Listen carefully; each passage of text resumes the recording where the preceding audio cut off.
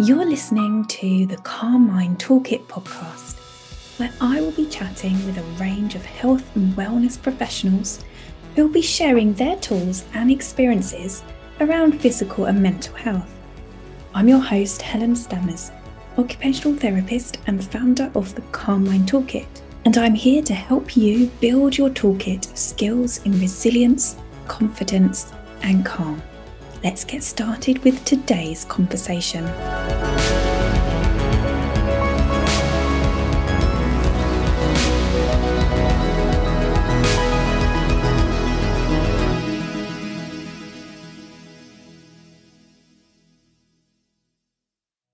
Welcome, Heather, to the podcast. Thank you for joining me. I know you do lots of different things in your business, Therapy HQ. And what I'd really like to ask you about is your practice of reflexology, because I know it's seen as maybe an alternative or complementary therapy. And it'd be really good to ask you about what exactly it is and what it helps with.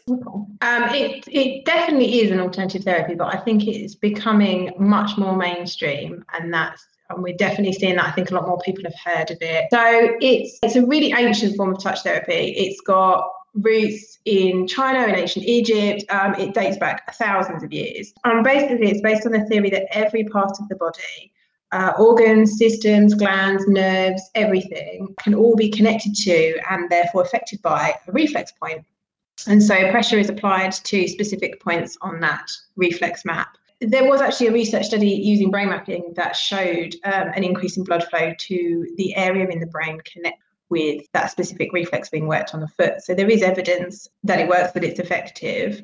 And reflexology isn't always the feet. It can be the feet, the hands, the face, and the ears. And what I do is I work mainly on the feet. And there's an awful lot of nerves in the feet. There's 8,000 nerves, at least in your feet, which is more than anywhere else in the body. Wow, okay. I didn't realise that it's a whole body thing as well.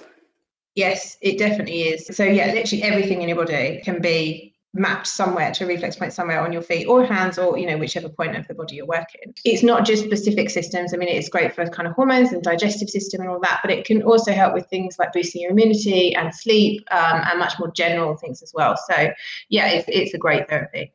Wow. When you mentioned there's research backing it as well, because I think sometimes with the more complementary therapies, some people might think maybe not based on evidence or not based on science. It's more just sort of someone's like made it up. And absolutely. And there's more and more research being done all the time, I think, as people are looking for more holistic ways to improve their health and their well-being, and with the pressures on the NHS, and people are looking for alternatives to medicine. There is more and more research, and I love a research study. I post about them quite a lot because I love a bit of evidence. So what brought you into reflexology? What started your interest in it? I've always been a fan of alternative therapy since I can remember. And when I was a very young, late teenager, I used to work at Southend Hospital, and they offered, I think it was 6 treatments a year, and you could have reflexology or massage. And so I used to have reflexology treatments because they were available and they were free. And I just always really enjoyed them, and I found it fascinating. And it was just something I continued. I had them through my pregnancies. So I talk a lot about my fertility issues. I have 3 children now, but my oldest, it took us a long time to conceive her. And I had 2 reflexology treatments, fertility reflexology treatments, and then we conceived her after about 18 months of trying with no luck. I had a treatment to turn my son, my middle child, he was breech at about 36 weeks. So I had a treatment to try and turn him, and he turned during the treatment.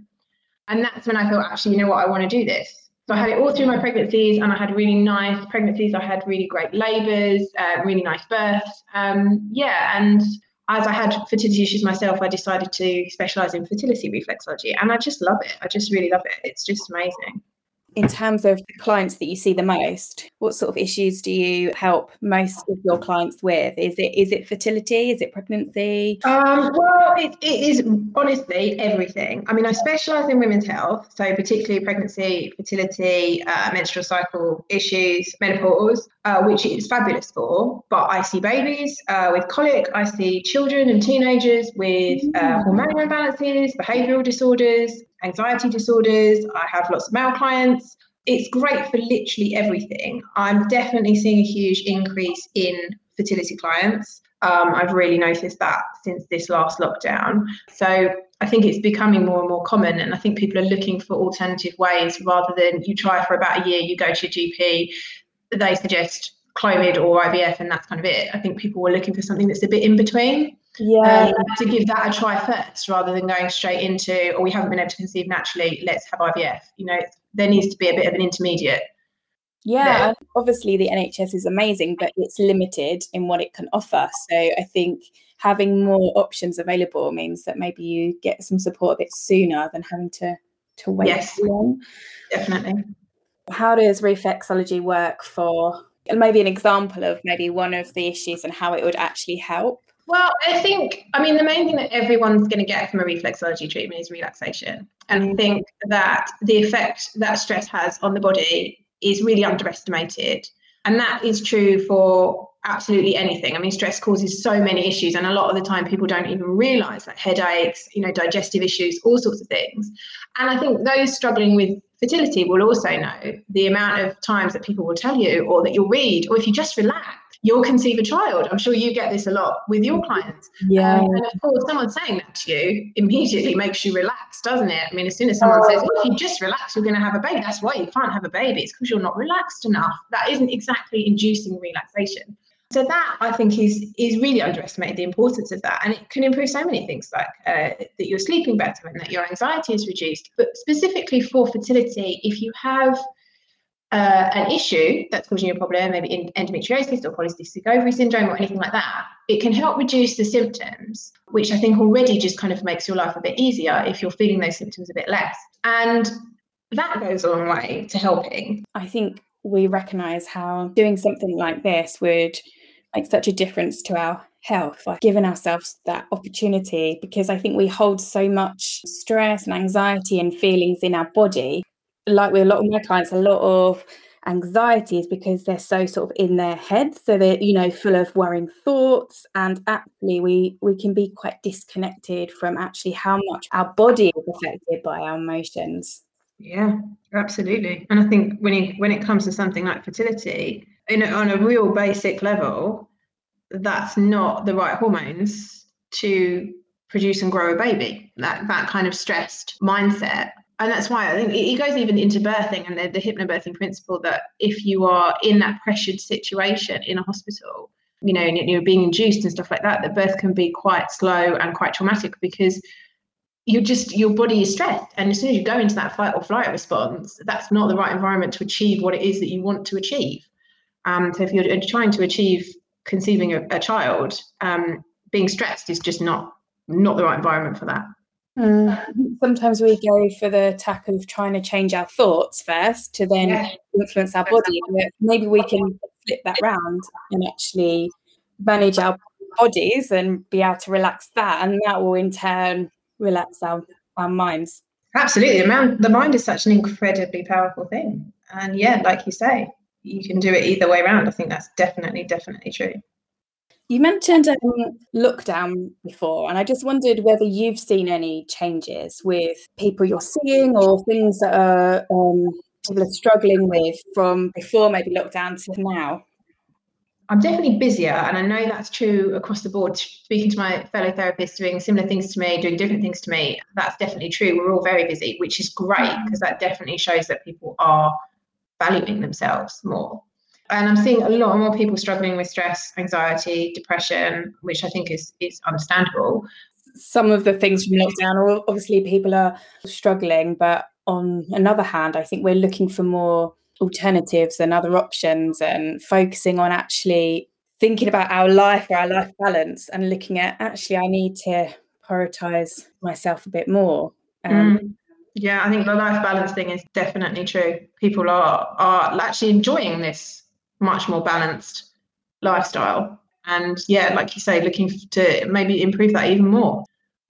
I think it's a really hard thing to value ourselves and our health and prioritise time for it. It's a real challenge, especially with busy lifestyles and lots of demands, I think.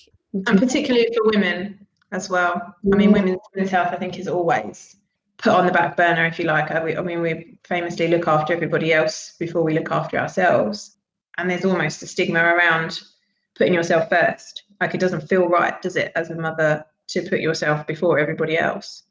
There's obviously things that get in the way of that, and that is some part of our culture or our upbringing, or actually that feels wrong or selfish. Selfish, exactly that. Selfish has become a dirty word, hasn't it? Since when has being selfish, doing something for yourself, been something that's wrong? Yeah, it's interesting. I think we just assume that it's selfish and that's it, or oh, it feels a bit indulgent. There's definitely something about us needing to struggle. Yeah, we have to be at breaking point before we do something about it. And actually, most people that come to me, and a lot of people that I see, lots of people that have had reflexology will say, oh, yes, I had it during pregnancy and I loved it. But I stopped going once the baby was born. And I know that's a time thing. I've been there myself, and I preach all of this, and I'm not going to claim that I do it. I put myself first.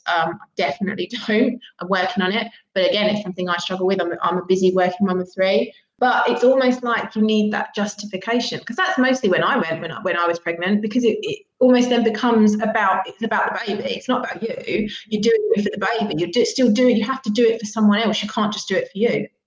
Yeah, I wonder how we can move and shift, that process of feeling like we can't do anything unless it's for a particular reason or a goal or like a greater good. It has to be for. Yeah. I think it's linked with the stigma of mental health, because it's not always something you think, oh, I've got this wrong and I feel justified then to get some help, where I think anxiety, depression, or just feeling a lack of confidence or anything like that feels harder to define or justify actually getting some support with. But it's just so essential and so important, because it's going to affect every aspect of your life.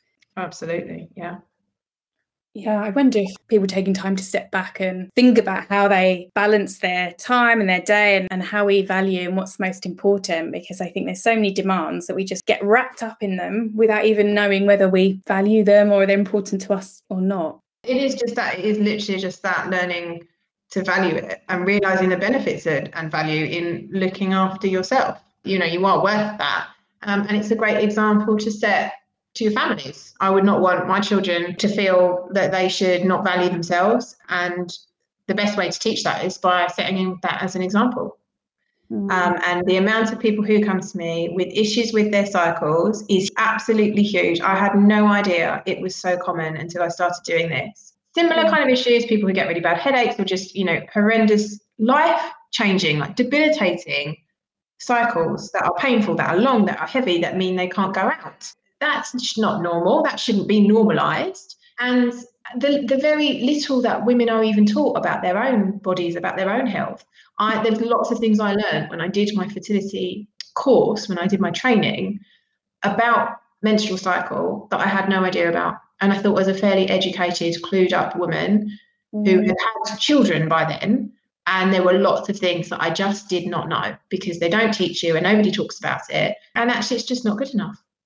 No. Yeah, there's no options at all apart from some medication, and that's pretty much it. Yeah. And that's just, it's not sufficient, and definitely not enough, like you said, educational knowledge about it. And even sort of working in perinatal mental health, the impact of hormones is massive. The effects of that on the woman and the family and the experience is, it's huge. It's really. And modern lifestyles are just not set up for women. I think if it was the other way around, most women should, and I'm hoping more people will start to do this now they're working from home a bit more, but if you track your cycles and you learn about your cycles and how it makes you feel at certain points in your cycle, and then you plan your life around that. And I know that seems like that's a really big deal, and I don't want to plan my life around my menstrual cycle, but if you avoid making massive decisions the days before you're due on your period, if you know that gives you brain fog and it makes you grumpy and it makes you irrational, if you start to then think, okay, this is not a good week for me to decide whether I'm moving house or whatever,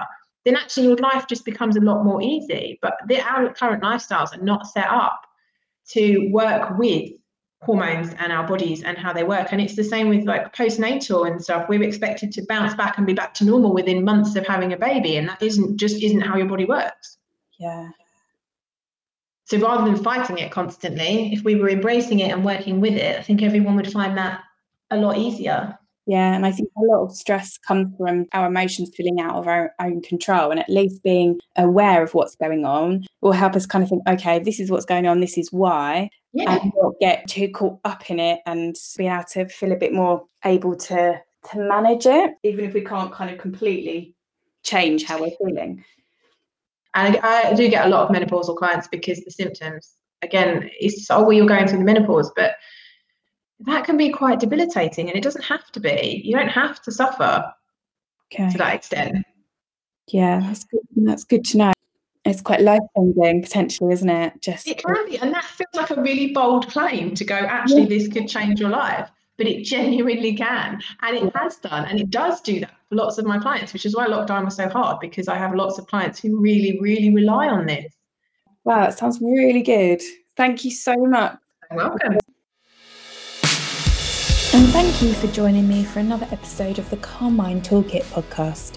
In the next episode, I'll be joined by Lizzie from Parenting Explorers, which is a pregnancy, birth, and early years and parenting support service, helping and nurturing secure parent-infant attachments, early brain development, holistic gentle sleep coaching strategies, and responsive parenting techniques. So I hope you'll join me there.